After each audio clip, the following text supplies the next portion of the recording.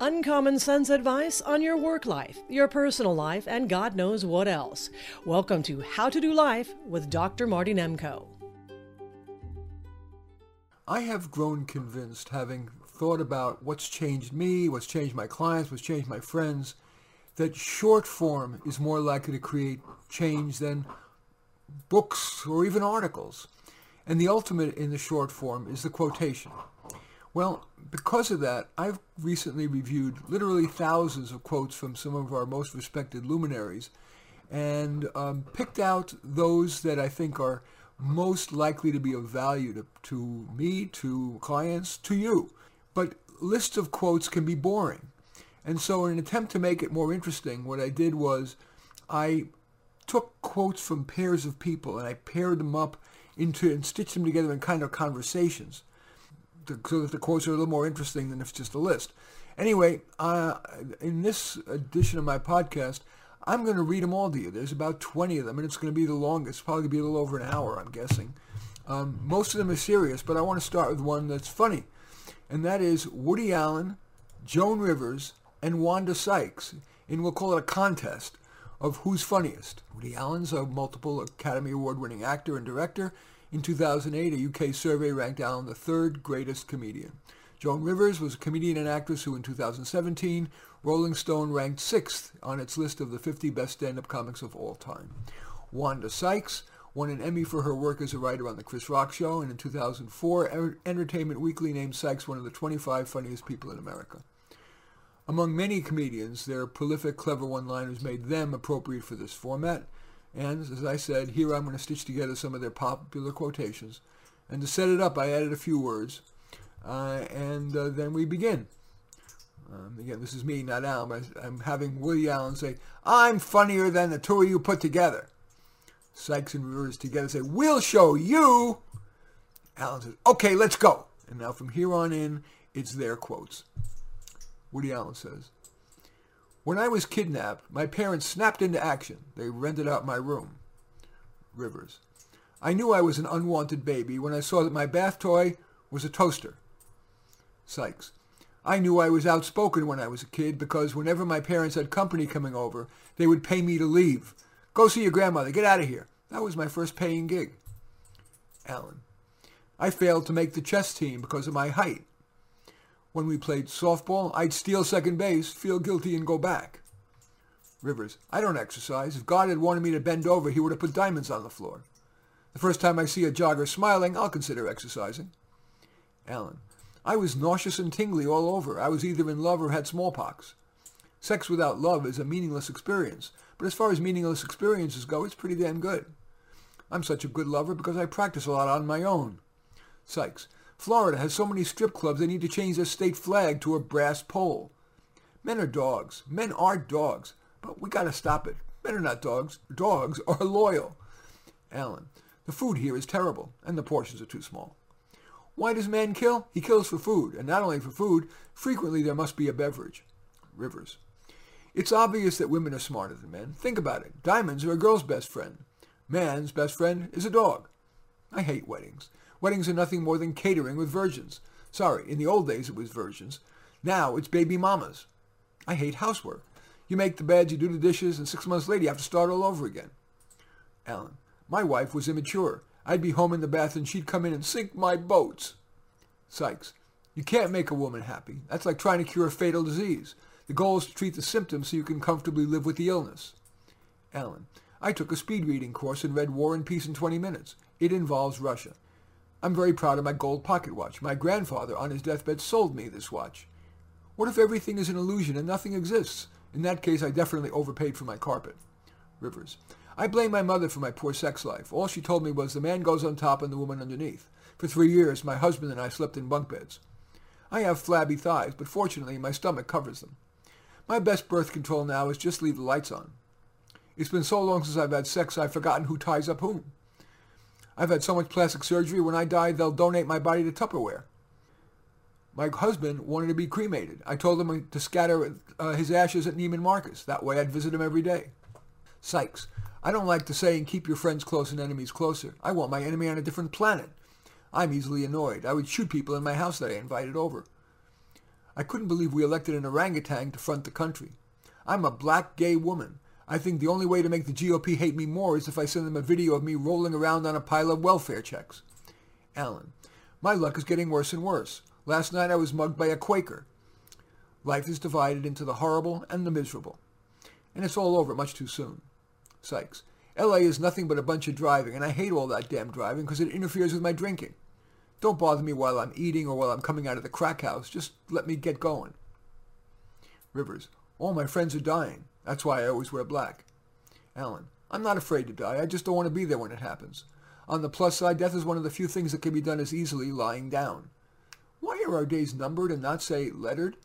Rivers, I'd like to end on a serious note. Being Jewish has always been important to me. I now have 6M tattooed on the inside of my left arm. It's only a half inch, but every time anyone sees it, they're reminded of the 6 million who perished, and so am I. I say exactly what I think, and very often it's totally politically incorrect. I get, always, chastised for it.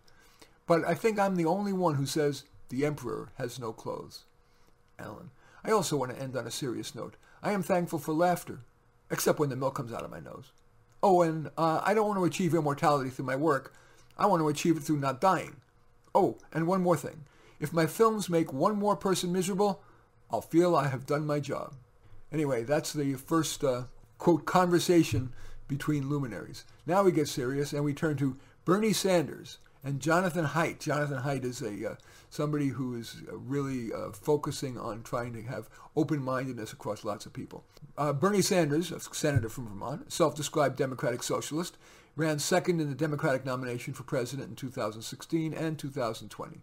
Jonathan Haidt is professor of ethical leadership at NYU. Prospect and Foreign Policy magazines named him one of the world's top thinkers. He described himself as a liberal, but who values rational thought from all sides. Okay, here is their, quote, conversation that I've stitched together. Sanders, people in American jails are disproportionately people of color. That's the reality in America today, and that's a reality that has to change. We become stronger when black and white, Latino, Asian American, Native American, when all of us stand together. We have begun a political revolution to transform America, and that revolution, our revolution, continues. Haidt, on the left, fairness often implies equality, but on the right it means proportionality. People should be rewarded in proportion to what they contribute, even if that guarantees unequal outcomes. In a weird society, you can detect oppression and inequality even when the apparent victims see nothing wrong.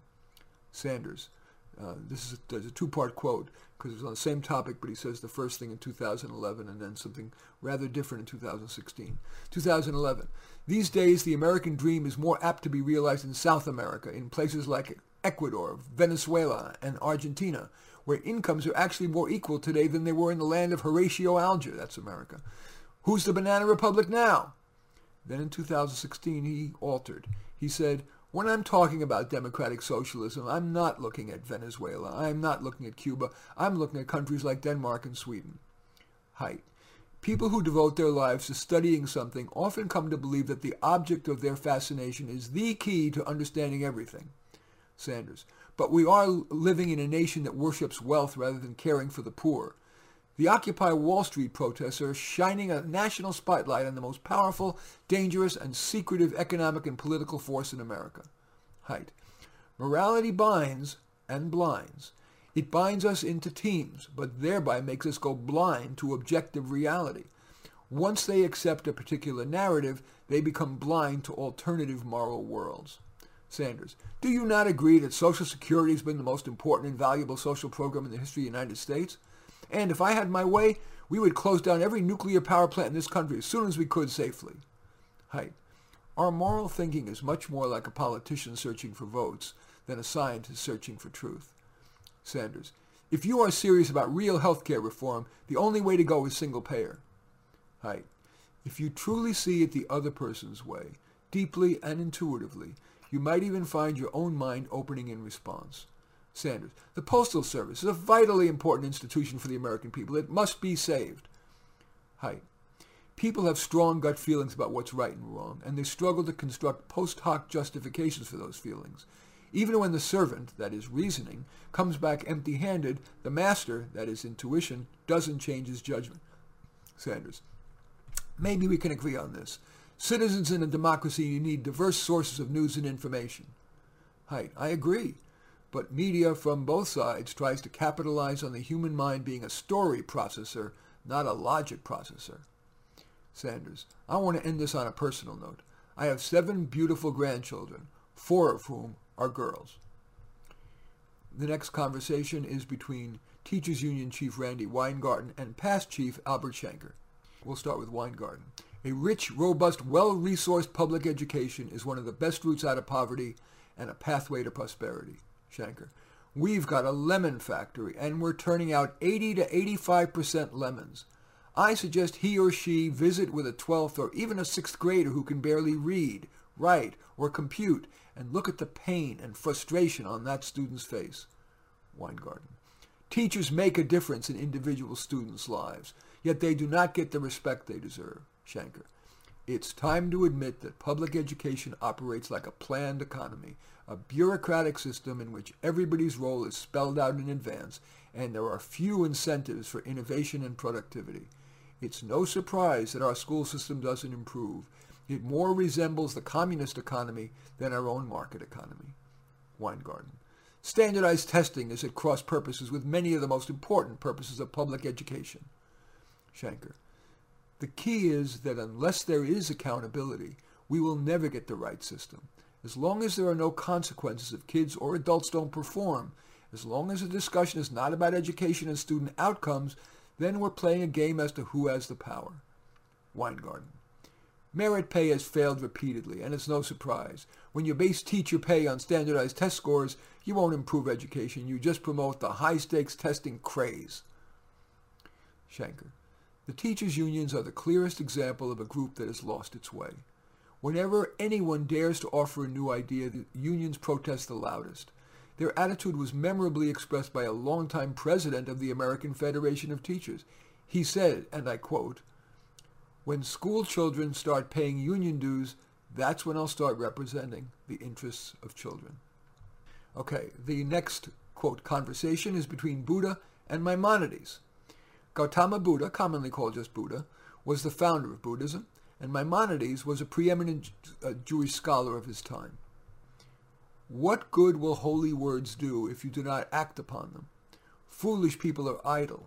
Wise people are diligent. Maimonides. Yes, and there is a considerable difference between one person and another as regards intellectual faculties. Buddha. True. Should you find a wise critic to point out your faults, follow him as you would a guide to hidden treasure. By the way, before I go any further, there's occasionally I've added a phrase that are connective, so it seems a little more like conversation. And I denote those in the text version of this. It's on medium.com in italics. But I've changed no meaning. All the substance is said by the people, the luminaries. Maimonides says, give a person a fish and you feed him for a day. Teach a man to fish and you feed him for a lifetime. Accept the truth from whatever source it comes, but do not consider it proof just because it is written in books. For a liar who will deceive with his tongue will not hesitate to do the same with his pen. Nor does truth become more true by virtue of the fact that the entire world agrees with it, nor less so even if the whole world disagrees with it. Buddha. Rather than live with people who are selfish, vain, quarrelsome, and obstinate, let a person walk alone. In a controversy, the instant we feel anger, we've already ceased striving for the truth and have begun striving for ourselves. Holding on to anger is like grasping a hot coal with the intent of throwing it at someone. You are the one who gets burned. Maimonides. The current evils, the numerous evils, to which individual persons are exposed, are due to the defects in the persons themselves, such as excessive desire for eating, drinking, and love. Man's obsession to add to his wealth and honor is the chief source of his misery. Buddha.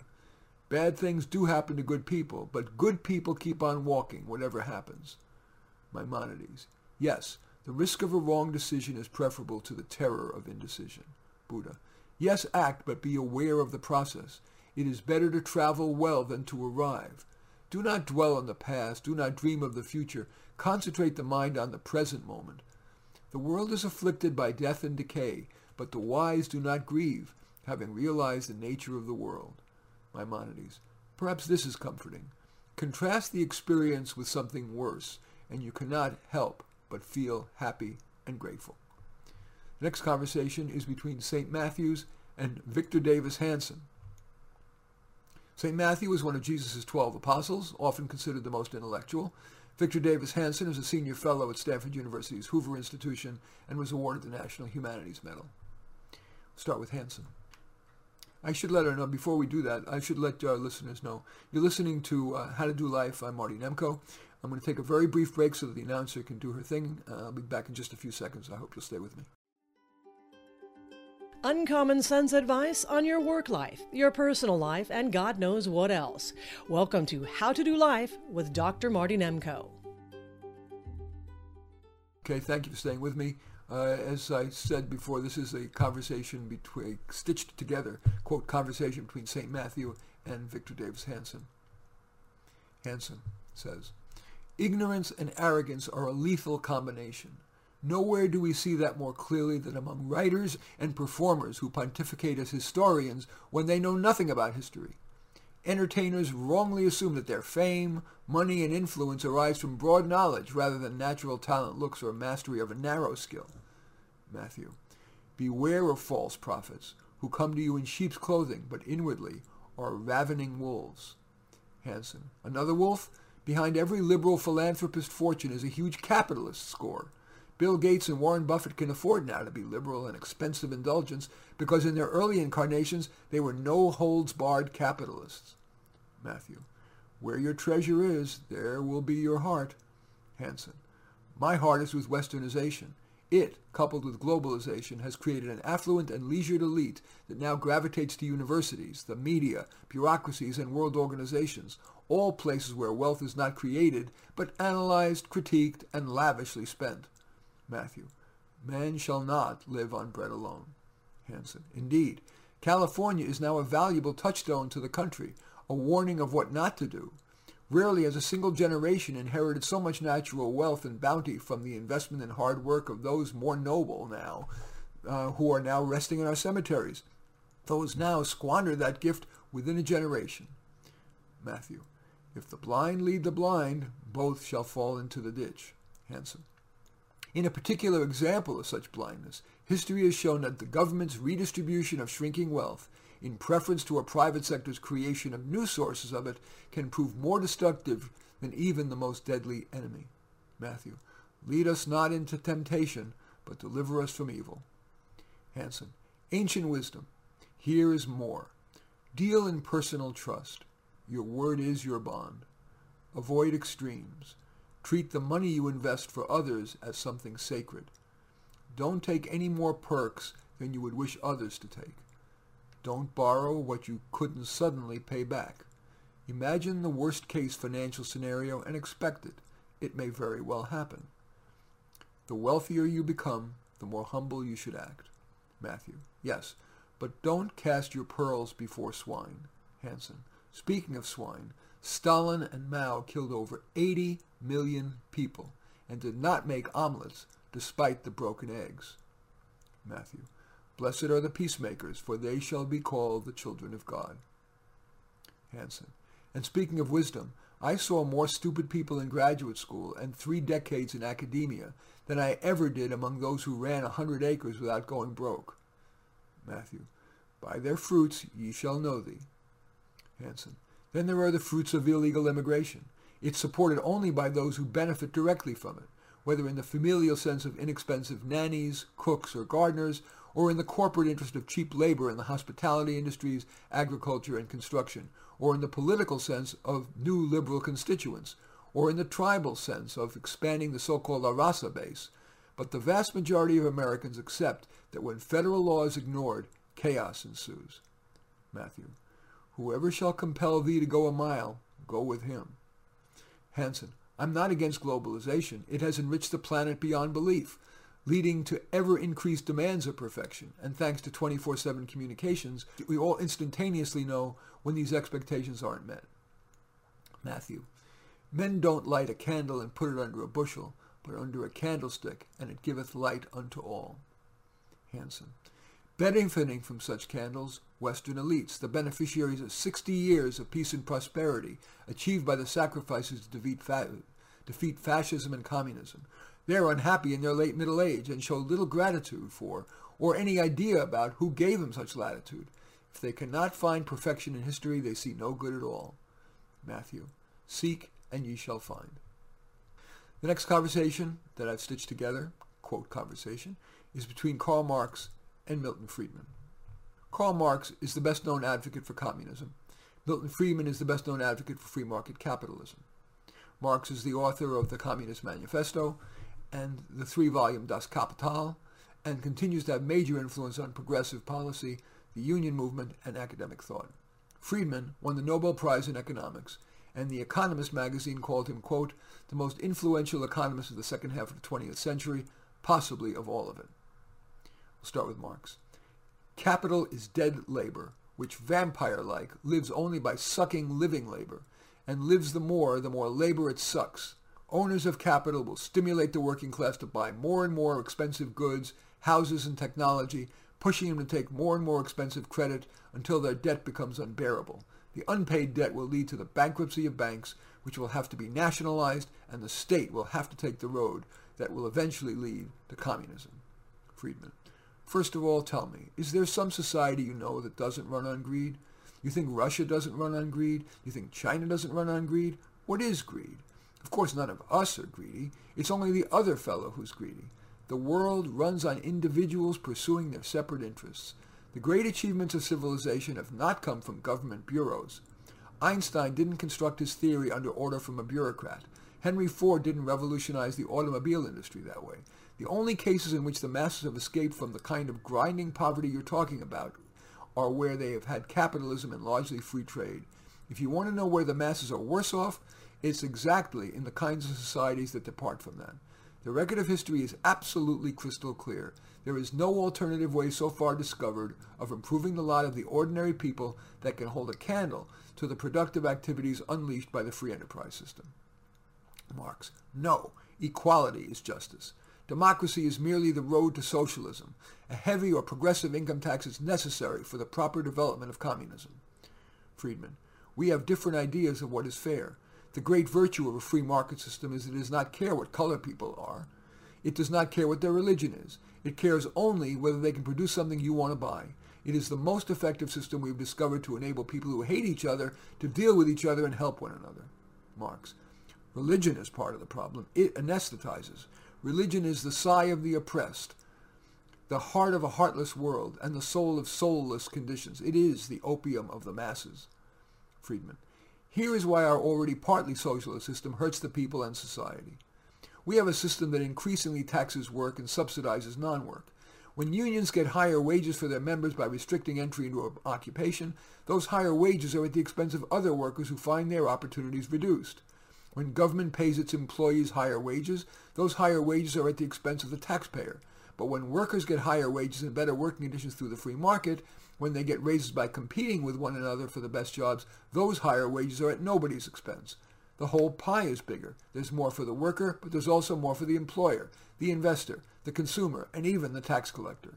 That's the way the free market system distributes the fruits of economic progress among all people. That's the secret of the enormous improvements in the conditions of the working person over the past 2 centuries. Marx. But that's not justice. We need to keep people from their history, and they are easily controlled. The education of all children, from the moment they can get along without a mother's care, shall be in state institutions. Friedman. You are so undervaluing freedom. A free market gives people what they want instead of what a particular group thinks they ought to want. The only way that has ever been discovered to have a lot of people cooperate together voluntarily is through the free market. A society that puts equality before freedom will get neither. Most economic fallacies derive from the tendency to assume that there is a fixed pie, that one party can gain only at the expense of another.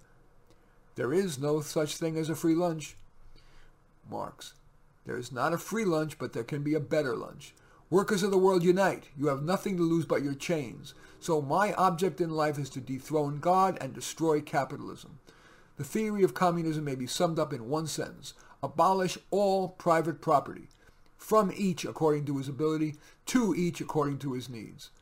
The communists openly declare that their ends could be attained only by the forcible overthrow of all existing social conditions. We have no compassion, and we ask no compassion from you. When our turn comes, we shall not make excuses for the terror. The last capitalist we hang shall be the one who sold us the rope. The next conversation is between two Supreme Court justices, Ruth Bader Ginsburg and Antonin Scalia. Unfortunately, both have recently died. It's true that Antonin Scalia and Ruth Bader Ginsburg were both Supreme Court justices, and both loved opera. But it's hard to imagine they were close friends. After all, he was a conservative and a practicing Catholic. She was a liberal and a non-observant Jew. He was centrally about restraining judicial overreach, and she was about increasing women's rights, predominantly. Yet they were close friends. Their families even spent New Year's Eve together. Well, here is the stitched-together conversation between them. Ginsburg says, "When I talked about sex-based discrimination, I get the response, 'What are you talking about? Women are treated ever so much better than men.' All I ask of our brethren is that they take their feet off our necks. In my lifetime, I expect to see 3, 4, perhaps even more women on the high court bench, women now shaped from the same mold, but of different complexions. People ask me sometimes, when will there be enough women on the court? My answer, when there are 9. Scalia, it is myopic to base sweeping change on the narrow experience of a few years. Why in the world would you have the Constitution interpreted by 9 lawyers? Ginsburg, some of my favorite opinions are dissenting opinions. You can't have it all at once. Scalia, the judge who always likes the results he reaches is a bad judge. Being a good person begins with being a wise person. Some very good people have some very bad ideas. More important than your obligation to follow your conscience, or at least prior to it, is your obligation to form your conscience correctly. Ginsburg, Antonin, you have a lowered expectation when you hear a woman speaking. Scalia, on a related issue, there are those who contend that it does not benefit African Americans to get them into the University of Texas, where they do not do well, as opposed to having them go to a less advanced school, a slower track school, where they do well. Ginsburg, I think we can at least agree on this. Reacting in anger or annoyance will not advance one's ability to persuade. Don't be distracted by emotions like anger, envy, resentment. These just zap energy and waste time. Scalia, I think we can also agree on this. If I had to choose, I would always take the less dynamic, indeed even the lazy person who knows what's right, than the zealot in the cause of error. Ginsburg, let's end by reflecting a bit on our life. I had a life partner who thought my work was as important as his, and I think that made all the difference for me. Scalia, my macro thought is that I would not like to be replaced by someone who immediately sets out undoing what I've tried to do for 25, 26 years. Oh, and that Seinfeld was hilarious. Oh boy, the Nazi soup kitchen, no soup for you. Anyway, the next conversation, I should let our listeners know. You're listening to How to Do Life. I'm Marty Nemko. I am presenting stitched together, quote, conversations between two luminaries, adding only an occasional connective, so it seems a little more like a conversation. In any event, I'm going to take a brief break so that my announcer can do her thing, and I'll be back in a moment. Stay with me. Uncommon sense advice on your work life, your personal life, and God knows what else. Welcome to How to Do Life with Dr. Marty Nemko. Okay, I do thank you for staying with me. The next in these stitched together conversations is Joseph Stalin and Winston Churchill. Joseph Stalin governed the Soviet Union from 1924 to 1953. Winston Churchill was the Prime Minister of the United Kingdom, the UK, from 1940 to 1945, and again from 1951 to 55. And again, I guess I don't. Yeah, occasionally I'll add a word or a small little phrase just to connect it, but all the substance is theirs. Stalin says, if the opposition disarms, well and good. If it refuses to disarm, we shall disarm it ourselves. The only real power comes out of a long rifle. Death is the solution to all problems. The easiest way to gain control of the population is to carry out acts of terror. The death of one man is a tragedy. The death of millions is a statistic. Churchill, you regard private enterprise as a predatory tiger to be shot. We see it as a healthy horse pulling a sturdy wagon. Socialism is a philosophy of failure, the creed of ignorance, and the gospel of envy. Its inherent virtue is the equal sharing of misery. The truth is incontrovertible. Malice may attack it, ignorance may deride it, but in the end there it is. So, we shall defend our island, whatever the cost may be. We shall fight on the beaches. We shall fight on the landing grounds. We shall fight in the fields and in the streets. We shall fight in the hills. We shall never surrender. Stalin. Ideas are more powerful even than guns. We would not let our enemies have guns. Why should we let them have ideas? Education is the weapon whose effects depend on who holds it in his hands. Print is the sharpest and strongest weapon of our party. I do want to stress that sometimes these quotes, parts of them come from different speeches. And I do want to make clear that Churchill was not here talking about destroying communism when he was talking about we will defend our island. It was against the Nazis. Okay, now continuing. Stalin says, the people who cast the votes decide nothing. The people who count the votes decide everything. A sincere diplomat is like dry water or wooden iron. If any foreign minister begins to defend to the death a peace conference, you can be sure his government has already placed its orders for new battleships and airplanes. Churchill. Unfortunately, a lie gets halfway around the world before the truth has a chance to get its pants on. Stalin. America is like a healthy body, and its resistance is threefold. Its patriotism, its morality, and its spiritual life. If we can undermine those, America will collapse from within. When we hang the capitalists, they will sell us the rope we use. Churchill. I am never going to have anything more to do with politics or politicians. When this war is over, I shall confine myself entirely to writing and painting. The next conversation is between Socrates and Martin Luther King. Again, these are stitched together conversations with me adding only little connectives so it feels a little bit more like conversation. The operative words are all theirs. Socrates, of course, was a Greek philosopher who is credited as a founder of Western philosophy and the first moral philosopher of the ethical tradition of thought. Martin Luther King Jr. was a Baptist minister and activist who was the most visible leader of the civil rights movement until his assassination in 1968. He's the only non-president to have an annual national holiday in his honor. And again, I want to stress this. Sometimes a given quote, a long quote, may have come from 2 or even 3 parts and come from a different talk or writing. And I do occasionally add a connective word or a phrase to make it appear a bit more like conversation, but the substance comes from them. We'll start with Socrates. Who do I call educated? First, those who manage well their circumstances day by day. Next, those who are decent and honorable in their intercourse with all people, bearing easily and good-naturedly what is offensive in others. Those who hold their pleasure under control and are not overcome by their misfortunes. Those who are not spoiled by their successes, who do not desert their true selves but hold their ground steadfastly as wise and sober-minded people. King says, I have a dream this afternoon that my 4 little children will be judged on the content of their character and not the color of their skin. That all God's children will be able to join hands and sing in the words of that old Negro spiritual, free at last, free at last. Thank God Almighty, we are free at last. Socrates said, we cannot live better than in seeking to become better. King.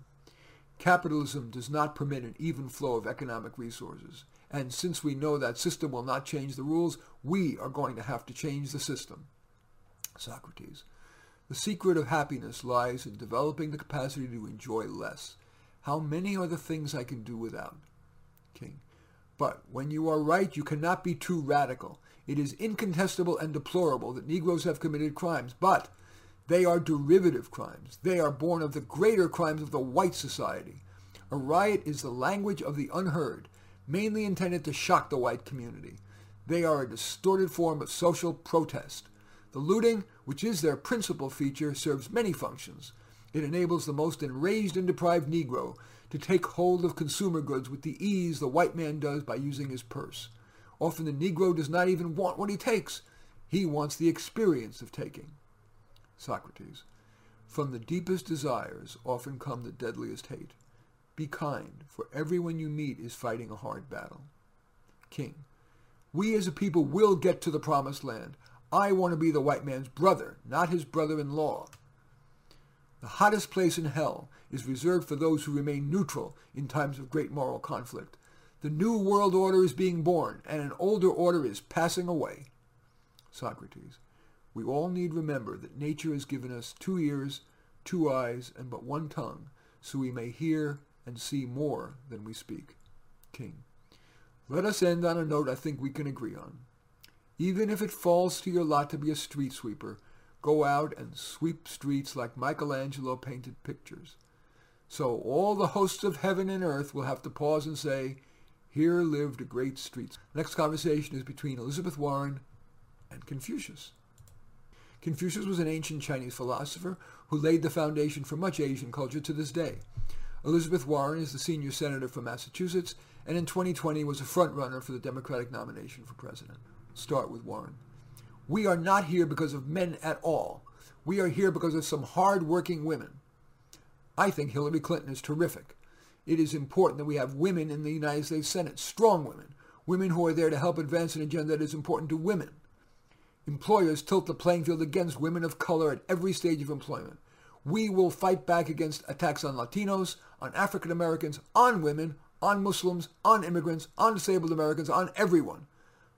I was a lot more discreet as a candidate than I was in real life. Confucius. To rule a country of 1,000 chariots, there must be reverent attention to business and sincerity, economy and expenditure, and love for men, even the employment of the people at the proper seasons. Warren. It's better to fight because if you don't fight, you can't win. Besides, even when you don't win, you can change the game. There's a lot of talk coming from Citigroup about how Dodd-Frank is imperfect. It should have broken you into pieces. Confucius. When anger rises, think of the consequences. Before you embark on a journey of revenge, dig 2 graves. Warren. The system is rigged. Confucius. Better a diamond with a flaw than a pebble without. Warren. There are lots of families who make irresponsible purchases. There also are a lot of families who have debt on credit cards because they use those credit cards to pay for medical bills. For many women, the on-time payment of domestic support obligations are essential to economic survival. Raising the minimum wage means we have workers paying more in to support the Social Security system. Confucius. He who will not economize will have to agonize. Warren. Perhaps we can find common ground in education. We need to align the incentives so that colleges have an incentive to keep down their costs, to graduate students on time with degrees in areas where they're going to be able to get jobs and going to be able to pay back those loans. Confucius. Yes. I hear and I forget. I see and I remember. I do and I understand. He who learns but does not think is lost. He who thinks but does not learn is in great danger. To know what you know and what you don't know, that is true knowledge. Warren. I never sought nor gained personal benefit in school or job applications based on my heritage. Confucius. The object of the superior person is truth. The next conversation, lighter, is between John Wooden and Mike Krzyzewski, legendary basketball coaches. Again, these are stitched together conversations, not actual conversations, stitched together from their quotes. We'll start with, I just want to say a little bit about them. Those two, Wooden and Krzyzewski, are arguably the most successful and respected basketball coaches in history, maybe among all coaches. Wooden won 10 NCAA championships in 12 years, 10 out of 12, amazing when there's hundreds and hundreds of teams, and was named the NCAA Coach of the Year 7 times. Krzyzewski has won 5 national championships and was Time and CNN's Best Coach Award winner. Okay, we'll start with Wooden. Be quick, but don't hurry. I seldom was off my seat on the bench during the game. Krzyzewski. Right. Calm works. A leader is not allowed to feel sorry for himself, to be down, to be angry, or to be weak. Leaders must beat back these emotions. Wooden. Be more concerned with your character than your reputation. Ability may get you to the top, but it takes character to keep you there. Krzyzewski. I don't look at myself as a basketball coach. I look at myself as a leader who happens to coach basketball. Wooden. You can do more good by being good than any other way. Krzyzewski. On our team, we always tell each other the truth. We must be honest with each other. There is no other way. Wooden. You can't let praise or criticism get to you. It's a weakness to get caught up in either. Krzyzewski. You don't instantly have trust. It has to be earned. Wooden. You must earn the right to be proud and confident. Failing to prepare is preparing to fail. Krzyzewski. We won the national championship again the next year. A lot of it had to do with the fact that I didn't give myself an opportunity to enjoy the first one. Wouldn't. Don't measure yourself by what you have accomplished, by what you should have accomplished with your ability. The best competition I have is against myself to become better. Krzyzewski. A leadership may be the most knowledgeable person in the world, but if the players on his team cannot translate this knowledge into action, it means nothing. Wouldn't. Whatever you do in life, surround yourself with smart people who will argue with you. Krzyzewski. I don't think we surprise people. We try to out-execute them. The next conversation is between Benjamin Netanyahu and Yasser Arafat. Benjamin Netanyahu was the Prime Minister of Israel till 2021. Yasser Arafat was chairman of the Palestinian Liberation Organization, the PLO, for 35 years. Here is their dialogue. Again, stitched together quotes. Netanyahu says, if the Arabs put down their weapons today, there would be no more violence. If the Jews put down their weapons today, there would be no more Israel. Arafat, we will not bend or fail until the blood of every last Jew, from the youngest child to the oldest elder, is spilled to redeem our land. Netanyahu, I don't want to govern the Palestinians. I don't want them as subjects of Israel or as citizens of Israel. I want them to have their own independent state, but a demilitarized state. Arafat, peace for us means the destruction of Israel. I, Yasser Arafat, man of destiny, will give the Palestinians a national identity through conflict with Israel. Whoever stands by a just cause cannot possibly be called a terrorist. Netanyahu, we are entitled to our own country where Jews from around the world can come, just as Palestinians from around the world can come to a Palestinian state. Arafat, peace for us means the destruction of Israel. We are preparing for an all-out war, a war that will last for generations. The Israelis are mistaken if they think we do not have an alternative to negotiations. By Allah, I swear they are wrong.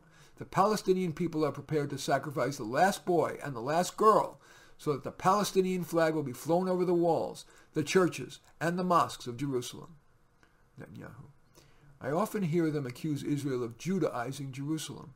That's like accusing America of Americanizing Washington, or the British of Anglicizing London. You know why we're called Jews? Because we come from Judea, the land of Israel and Palestine. Arafat, martyrs, martyrs, martyrs. We want 1 million martyrs to march on Jerusalem. Netanyahu, you bomb us, you threaten us with more, so peace is purchased from strength. It's not purchased from weakness or unilateral retreats. Arafat, since we cannot defeat Israel in war, we do this in stages. We take any and every territory we can in Palestine and establish a sovereignty there, and we use it as a springboard to take more. When the time comes, we can get the Arab nations to join us for the final blow against Israel. Netanyahu, you know who's been violating the Nuclear Non-Proliferation Pact day and night? Those who signed it.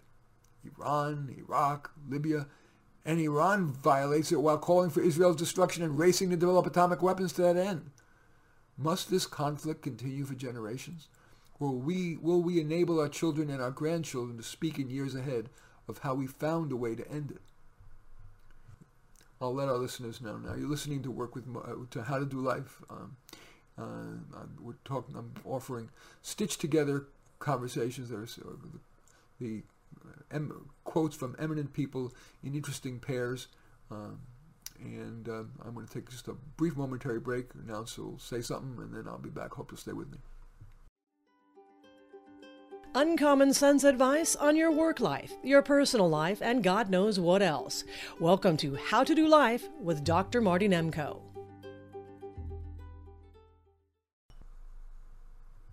Okay, this next one is Joe Biden and Ronald Reagan in, quote, conversation. It's fun to imagine a conversation between those two very different presidents, Joe Biden and the late Ronald Reagan. Biden, we'll start with Biden. I am a gaffe machine, but by God, what a wonderful thing compared to a guy who can't tell the truth. Reagan, how can a president not be an actor? Trust, but verify. Biden, politics doesn't have to be a raging fire, and we must reject the culture in which the facts themselves are manipulated, even manufactured. Reagan, politics is the second oldest profession. I have learned that it bears a striking resemblance to the first. Politics is not a bad profession. If you succeed there, there are many rewards. And if you disgrace yourself, you can always write a book. Biden. Corruption is a cancer that eats away at a citizen's faith in democracy. Reagan. Government's view of the economy could be summed up in a few short phrases. If it moves, tax it. If it keeps moving, regulate it. And if it stops moving, subsidize it. Biden. We need taxes. I've stitched that sentence together to make it more of a conversation. Here's his quote. For too long in this society, we have celebrated unrestrained individualism over common community. Reagan. We must reject the idea that every time a law is broken, society is guilty rather than the lawbreaker. It is time to restore the American precept that each individual is accountable for his actions. Biden. America doesn't have health insurance. We continue to subsidize highways beyond the gasoline tax and airlines. And we don't want to subsidize a national rail system that has a positive environmental impact. Reagan. The most terrifying words in the English language are, I'm from the government and I'm here to help. Government's first duty is to protect the people, not run their lives. Biden. Unions did in fact build the middle class. And here's what did that. Here's what that did. They built the United States of America as we know it. Reagan. The trouble with our liberal friends is not that they're ignorant. It's just that they know so much that isn't so. Biden. One of the things I've never been accused of is not caring about people. Reagan. Caring is one thing. Wise stewardship of taxpayer dollars is another. For example, we should measure welfare success by how many people leave welfare, not by how many are added. Government programs once launched never disappear. Actually, a government bureau is the nearest thing to eternal life we'll ever see on this earth. The next quotes are from three people together, Carl Sagan, Albert Einstein, and Neil deGrasse Tyson. Famous astronomers, physicists, cosmologists, whatever you want to call them. Anyway, they certainly do all think about what's important in the cosmic scheme of things. They're literally big thinkers. I'll start with Sagan. The dumbing down of America is most evident in the slow decay of substantive content in the enormously influential media. Tyson. We have large groups of people who will accept whatever they hear on the grapevine just because it suits their worldview, not because it's actually true or because they have evidence to support it. Sagan. Extraordinary claims require extraordinary evidence. Absence of evidence is not evidence of absence. Scientists often say, that's a really good argument. My position is mistaken. I cannot recall the last time something like that happened in politics or religion. Einstein. Don't forget about the school's role in this. Education is what remains after one has forgotten what one has learned in school. Tyson. People cited violation of the First Amendment when a New Jersey school teacher asserted that evolution and the Big Bang are not scientific and that Noah's Ark carried dinosaurs. That case is not about the need to separate church and state. It's about the need to separate ignorant, scientifically illiterate people from the ranks of teachers. Einstein. The measure of intelligence is the ability to change. Great spirits have always encountered violent opposition from mediocre minds. Tyson. The question is not why 85% of the members of the National Academy of Sciences reject God. I want to know why 15% of the National Academy don't. Sagan. One of the saddest lessons of history is this. If we've been bamboozled long enough, we tend to reject any evidence of the bamboozle. We're no longer interested in finding out the truth. The bamboozle has captured us, and the dangers of not thinking clearly are much greater now than ever before. Einstein. Apart from trying to be intelligent, let's talk a bit about how to live life. A table, a chair, a bowl of fruit, and a violin. What else does a man need to be happy? I also believe that the best way to cheer yourself up is to cheer someone else up. That said, I now live in that solitude which is painful in youth, but delicious in the years of maturity. Sagan. For me, it's key to be aware of our role in history and more broadly in the cosmos. One glance at a book, and you hear the voice of another person, perhaps someone dead for 1,000 years. To read is to voyage through time.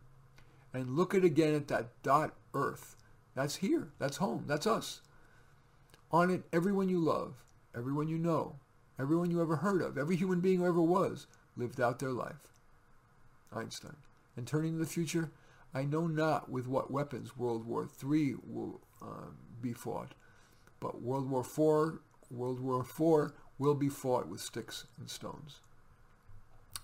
The next conversation that I've stitched together, these quotes, are Paul Simon, Bob Dylan, and Paul McCartney. Lyricists are poets for the masses. For decades now, Paul Simon, Bob Dylan, and Paul McCartney have been their poet laureates. I've stitched together some of their popular quotes into a conversation, and here we begin. And again, I can add some connectives to just stitch them together a little bit, but all the substance comes from them. Simon, all lies and jests, still a man hears what he wants to hear and disregards the rest. Dylan, you're right. Democracy don't rule the world. You better get that in your head. This world is ruled by violence, but I guess that's better left unsaid. McCartney, yes. So we better think globally, act locally. Simon, but before we act, we need to reflect more. Listen to the sound of silence. Dylan, in college they reflect a lot, but do little. Colleges are like old age homes, except that more people die in colleges. Simon, changing the topic, I don't like fashion, it's very heartless. McCartney, yup. Bye bye, says the sign in the shop window. Why, says the junk in the yard. Dylan, right. Things are overrated. So are people. I have dined with kings. I've been offered wings, and I've never been too impressed. McCartney, I'll tell you what doesn't impress me. If slaughterhouses had glass walls, everybody'd be a vegetarian. Dylan, speaking of death, death to me means nothing as long as I can die fast. The next quote, conversation comes from theists Pope Benedict, Billy Graham, and atheist Richard Dawkins. Start with Benedict. Apart from Jesus Christ, risen from the dead, there can be no salvation. He alone can free the world from evil. Dawkins. Faith is the great cop-out, the great excuse to evade the need to think and evaluate evidence. Graham. Don't be misled by those who claim God doesn't exist, because he does. Dawkins. We cannot, of course, disprove God, just as we can disprove Thor, fairies, leprechauns, and the flying spaghetti monster. Graham. God proved his love on the cross. When Christ hung, bled, and died, it was God saying to the world, I love you. Dawkins. How can you take seriously someone who likes to believe something because he finds it comforting? Benedict. Whenever individuals and nations accept God's presence, worship him in truth, and listen to his voice, then the civilization of love is being built. Dawkins. One of the things that's wrong with religion is that it teaches us to be satisfied with answers that are not really answers at all. Benedict. To set God aside is to separate ourselves from the source of life, and inevitably to deprive ourselves of fulfillment and joy. Graham. The second coming of Christ will be so revolutionary that it will change every aspect of life on this planet. Disease will be eliminated. Death will be abolished. We will be eradicated. War will be eradicated. Nature will be transformed. Dawkins. To an honest judge, the alleged marriage between religion and science is a shallow, empty, spin-doctored sham. Benedict. I certainly hope you can agree that one who has hope lives differently. Dawkins. True, but don't kid yourself that you're going to live again after you're dead. You're not. Make the most of the one life you've got. Benedict. Yes. Try each day to follow Christ's word. Listen to him as a true friend with whom you can share your path in life. With him at your side, you will find courage and hope to face difficulties and problems, and even to overcome disappointments and setbacks. Graham. Christians should never fail to sense the operation of an angelic glory.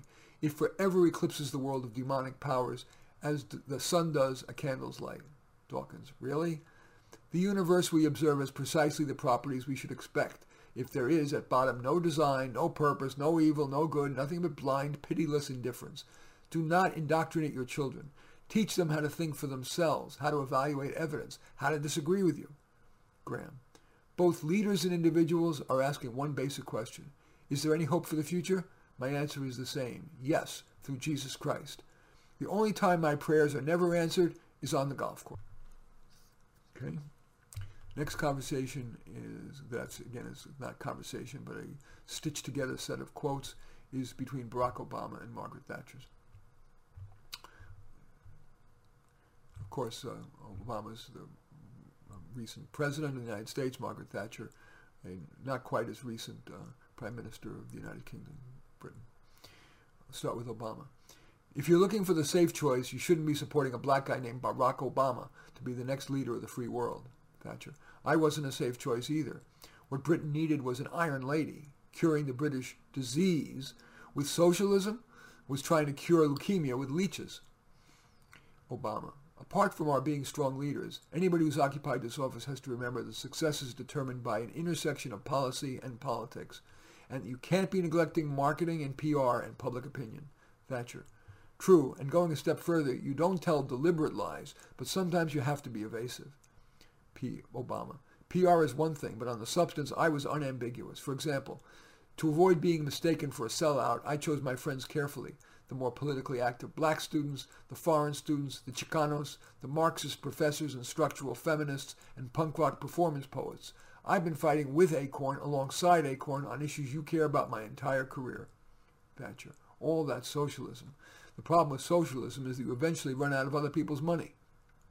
Obama. It wasn't just socialism. It's focusing on the other. For example, the United States has been enriched by Muslim Americans. Many other Americans have Muslims in their families who have lived in a Muslim-majority country. I know because I'm one of them. Thatcher. Yes, but I fear we've been too capitulating to OPEC and to extremist groups. I seem to smell the stench of appeasement in the air. Obama. I'm no appeaser, no wimp. I've got a pen and I've got a phone, and I can use that pen to sign executive orders and take executive actions and administrative actions that move the ball forward. Thatcher. We have different definitions of forward. No matter. I love argument. I love debate. I don't expect anyone just to sit there and agree with me. That's not their job. Obama. You're right. We don't agree on what forward looks like. We need someone who's got the heart, the empathy to recognize what it's like to be a young teenage mom, the empathy to understand what it's like to be a poor or African American or gay or disabled or old. And that's the criterion by which I'll be selecting my judges. Thatcher. We have different criteria for judging people. More than empathy, I think about what is success. I think it is a mixture of having a flair for the thing you are doing, knowing that it is not enough, that you've got to have hard work and a certain sense of purpose. I do not know anyone who's gotten to the top without hard work. That is the recipe. It will not always get you to the top, but it should get you pretty near. Obama. We share common ground here. We need to internalize this idea of excellence. Not many folks spend a lot of time trying to be excellent. Shake it off, stop complaining, stop grumbling, stop crying. We are going to press on. We have work to do. But your definition of work is different from mine. You're focusing on making things more equal. I focus on wealth creation and in turn job creation. It is not the creation of wealth that's wrong, but the love of money for its own sake. Obama. Again, looking for common ground, I think we can agree that on this at least. The Middle East is obviously an issue that has plagued the region for centuries. Thatcher. Yes, I do try to remember that it pays to know our enemy, not least because sometimes you may have the opportunity to turn him into a friend. Obama. Beyond the Middle East threats, when we think of the major threats to our national security, the first to come to mind are nuclear proliferation, rogue states, and global terrorism. But another kind of threat lurks beyond our shores, one from nature, not humans, an avian flu pandemic. Thatcher. You mentioned nuclear proliferation. Actually, I believe that a world without nuclear weapons would be less stable and more dangerous for us all. Obama. Just because I'm concerned about nuclear proliferation doesn't mean I'm an appeaser. We have real enemies in the world. These enemies must be found. They must be pursued and they must be defeated. Thatcher. Sounds like we can find common ground and that we're conviction politicians. To me, consensus seems to be the process of abandoning all beliefs, principles, values, and policies. So it is something that no one believes and to which no one objects. I am not a consensus politician. I'm a conviction politician. Obama. But there can be a problem if everyone's a conviction politician and not a compromiser.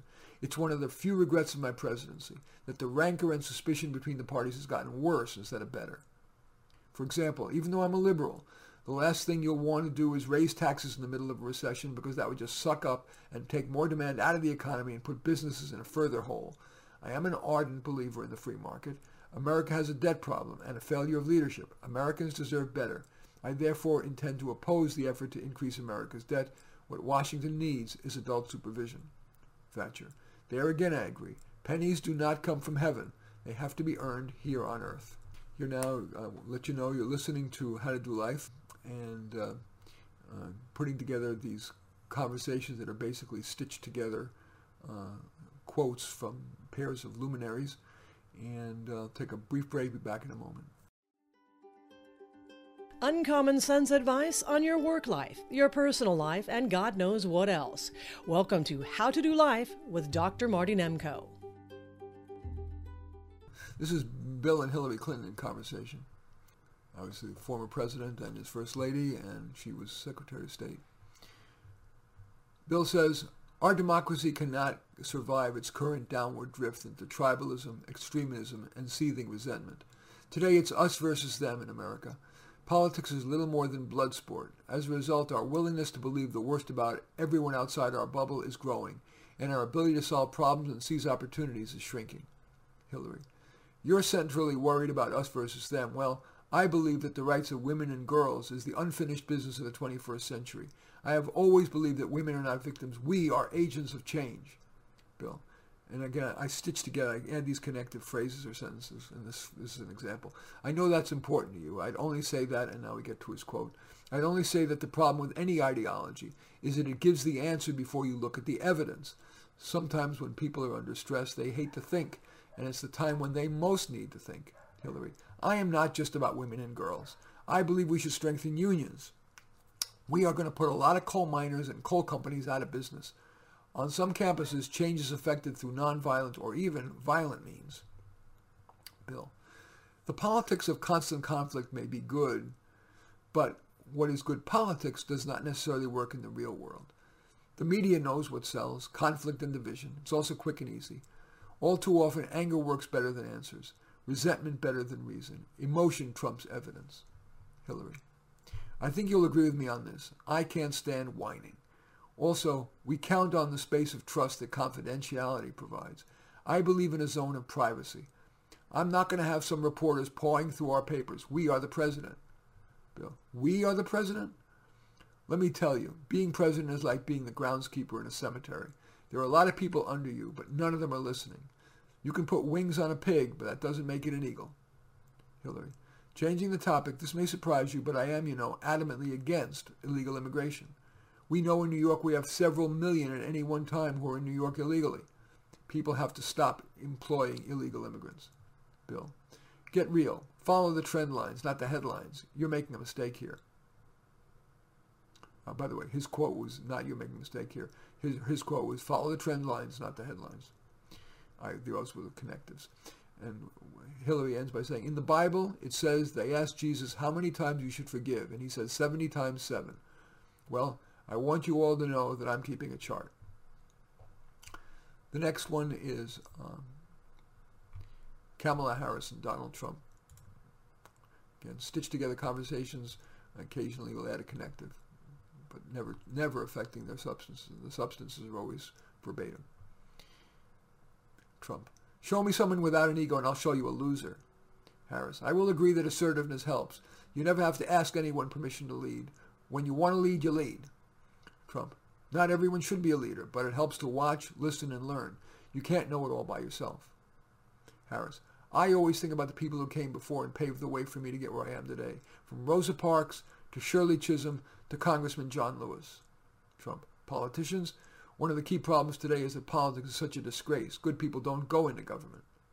Harris, black women who are too often overlooked, but so often presume that they are the backbone of our society.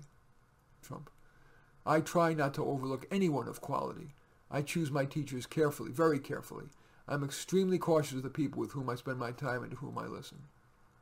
Harris, to that end, Howard University very directly influenced and reinforced my sense of being and meaning and reasons for being. Trump, I like to focus on the practical. Do not spend too much time planning or trying to anticipate or solve problems before they happen. That's just another excuse for procrastination. Get into action and solve the problems as they arise. Harris, I agree on the need for action. We'll need to work, organize, and vote like never before. Trump, yes, but we differ on what to work toward. The more government takes in taxes, the less incentive people have to work.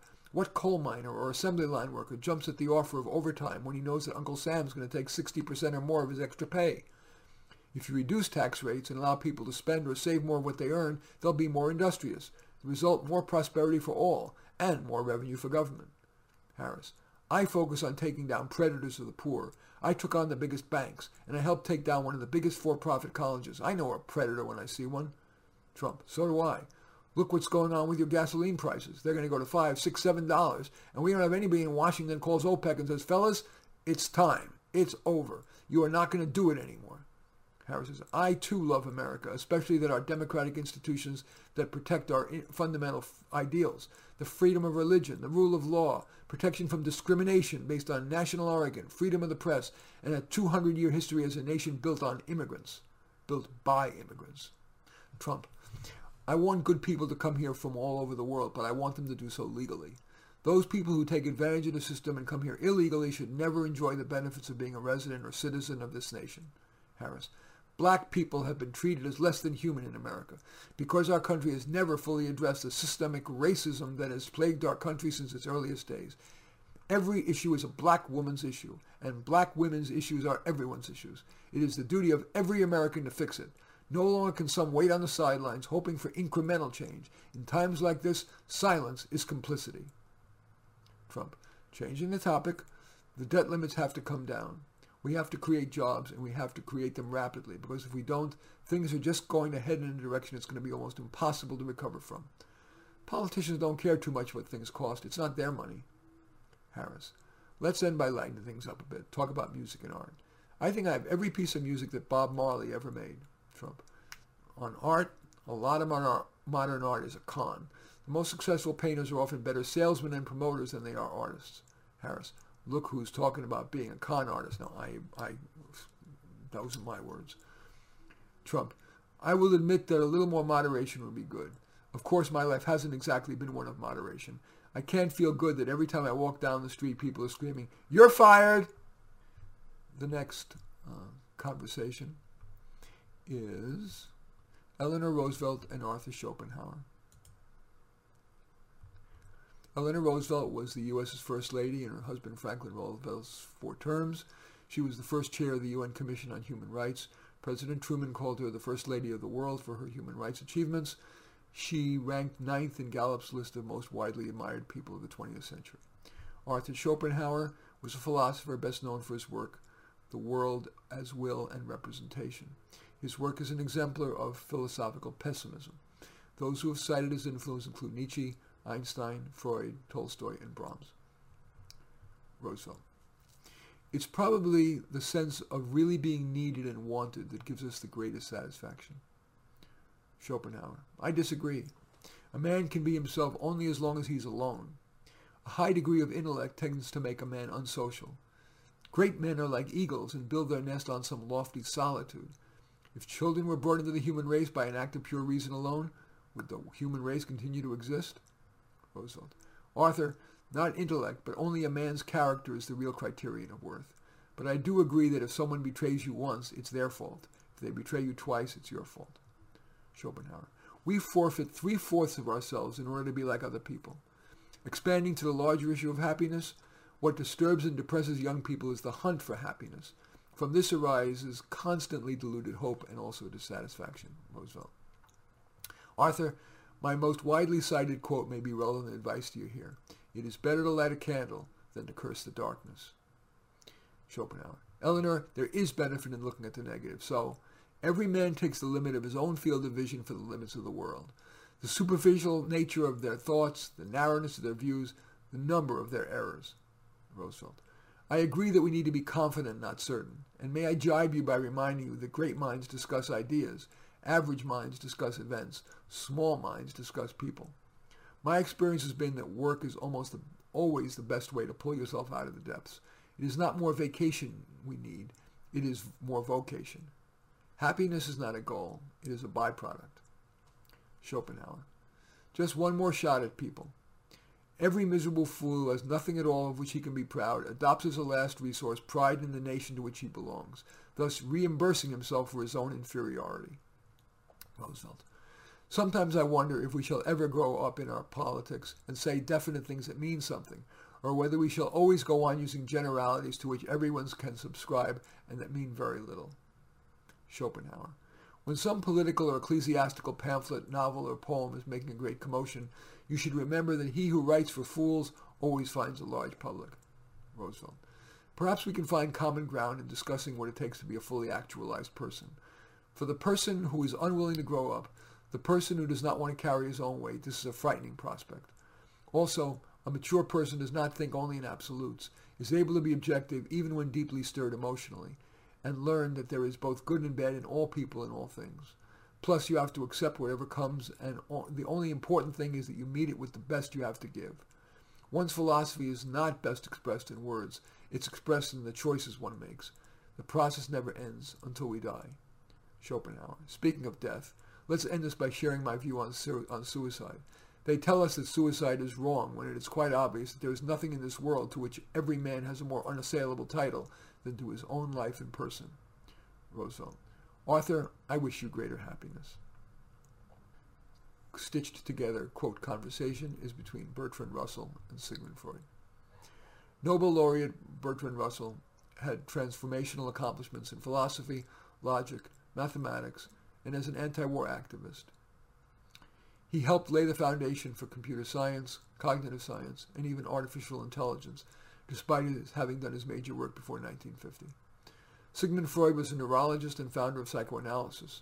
In the latter, he developed the free association technique and the concepts of id, ego, superego, and transference.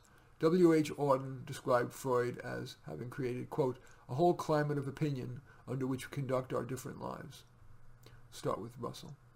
The whole problem with the world is that fools and fanatics are always so certain of themselves, and wiser people so full of doubts. Freud. True. Ultimately, after endless rebuffs, the intellect succeeds. This is one of the few points in which one may be optimistic about the future of mankind. Russell. Ironically, we're faced with the paradoxical fact that education has become one of the chief obstacles to intelligence and freedom of thought. Freud. Education is one problem, religion is another. Religion is a system of wishful illusions together with a disavowal of reality. Russell. I agree. There is something feeble and a little contemptible about a man who cannot face the perils of life without the help of comfortable myths.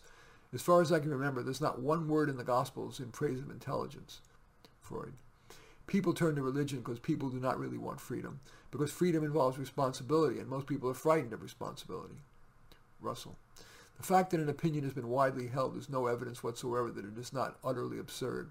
What is needed is not the will to believe, but the will to find out, which is the exact opposite. Freud. What a distressing contrast there is between the radiant intelligence of the child and the feeble mentality of the average adult. Freud. Being entirely honest with oneself is a good exercise. What is needed for solving the problems of human life and motives is not moral estimates, but more knowledge. Russell. Right. Much that passes as idealism is disguised hatred or disguised love of power. All movements go too far. Freud. People seek power, success, and wealth for themselves and admire them in others and underestimate what's of true value. Russell. It is preoccupation with possessions more than anything else that prevents us from living freely and nobly. Work matters, and the pleasure of work is open to anyone who can develop some specialized skill, provided that he can get some satisfaction from the exercise of that skill without demanding universal applause. Anything you're good at contributes to happiness. Freud. Love and work, work and love, that's all there is. Russell. Love is something far more than the desire for sexual intercourse. It is the principal means of escape from the loneliness that afflicts most men and women throughout the greater part of their lives. Freud. One is very crazy when in love. We are never so defenseless against suffering as when in love. Russell. A happy life must be to a great extent a quiet life, for it is only in an atmosphere of quiet that true joy dare live. And the final one of these stitched together, quote, conversations between two luminaries is between Picasso and Beethoven. Okay, let's start with Picasso. Inspiration exists, but it has to find you working. Beethoven. Right. I'd rather write 10,000 notes than a single letter of the alphabet. Picasso. In a concentration camp, I would paint, even if I had to paint my pictures with my wet tongue on the dusty floor of my cell. Music from my 4th year began to be the first of my youthful occupations. I became fond of her, and, as it often seemed to me, she of me. Picasso. It is your work in life that is the ultimate seduction. Beethoven. I live only in my music. Picasso. What one does was what counts, not what the intention of doing. Beethoven. To play a wrong note is insignificant. To play without passion is inexcusable. Picasso. Painting is not done to decorate apartments. It is an instrument of war. Beethoven. It seemed unthinkable of me to leave this world forever before I had produced all I felt called upon to produce. Picasso. The meaning of life is to find your gift. The purpose of life is to give it away and to pass wisdom on to your children. Recommend virtue to your children. It alone, not money, can make them happy. I speak from experience. In any case, if you stayed with me this long, an hour and 15 minutes, I'm impressed. But these are the very best quotes I could find from the very most interesting luminaries I could find. I read them maybe a little fast. Maybe if it's worth re-listening, listening again. I delude myself into thinking that's true. In any event, I do thank you for watching. If you're listening on a podcast, thank you for listening. As I like to end every podcast, I predict maybe a good synthesis of what many of these great minds have shared with us is that we find comfort among those who agree with us, growth among those who don't. You've been listening to How to Do Life with Dr. Marty Nemko. For comments on the show or to consult with Dr. Marty Nemko, his email address is mnemko@comcast.net. Post-production of How to Do Life by Terry Rouse. Music by Blue Dot Session. Thanks for listening.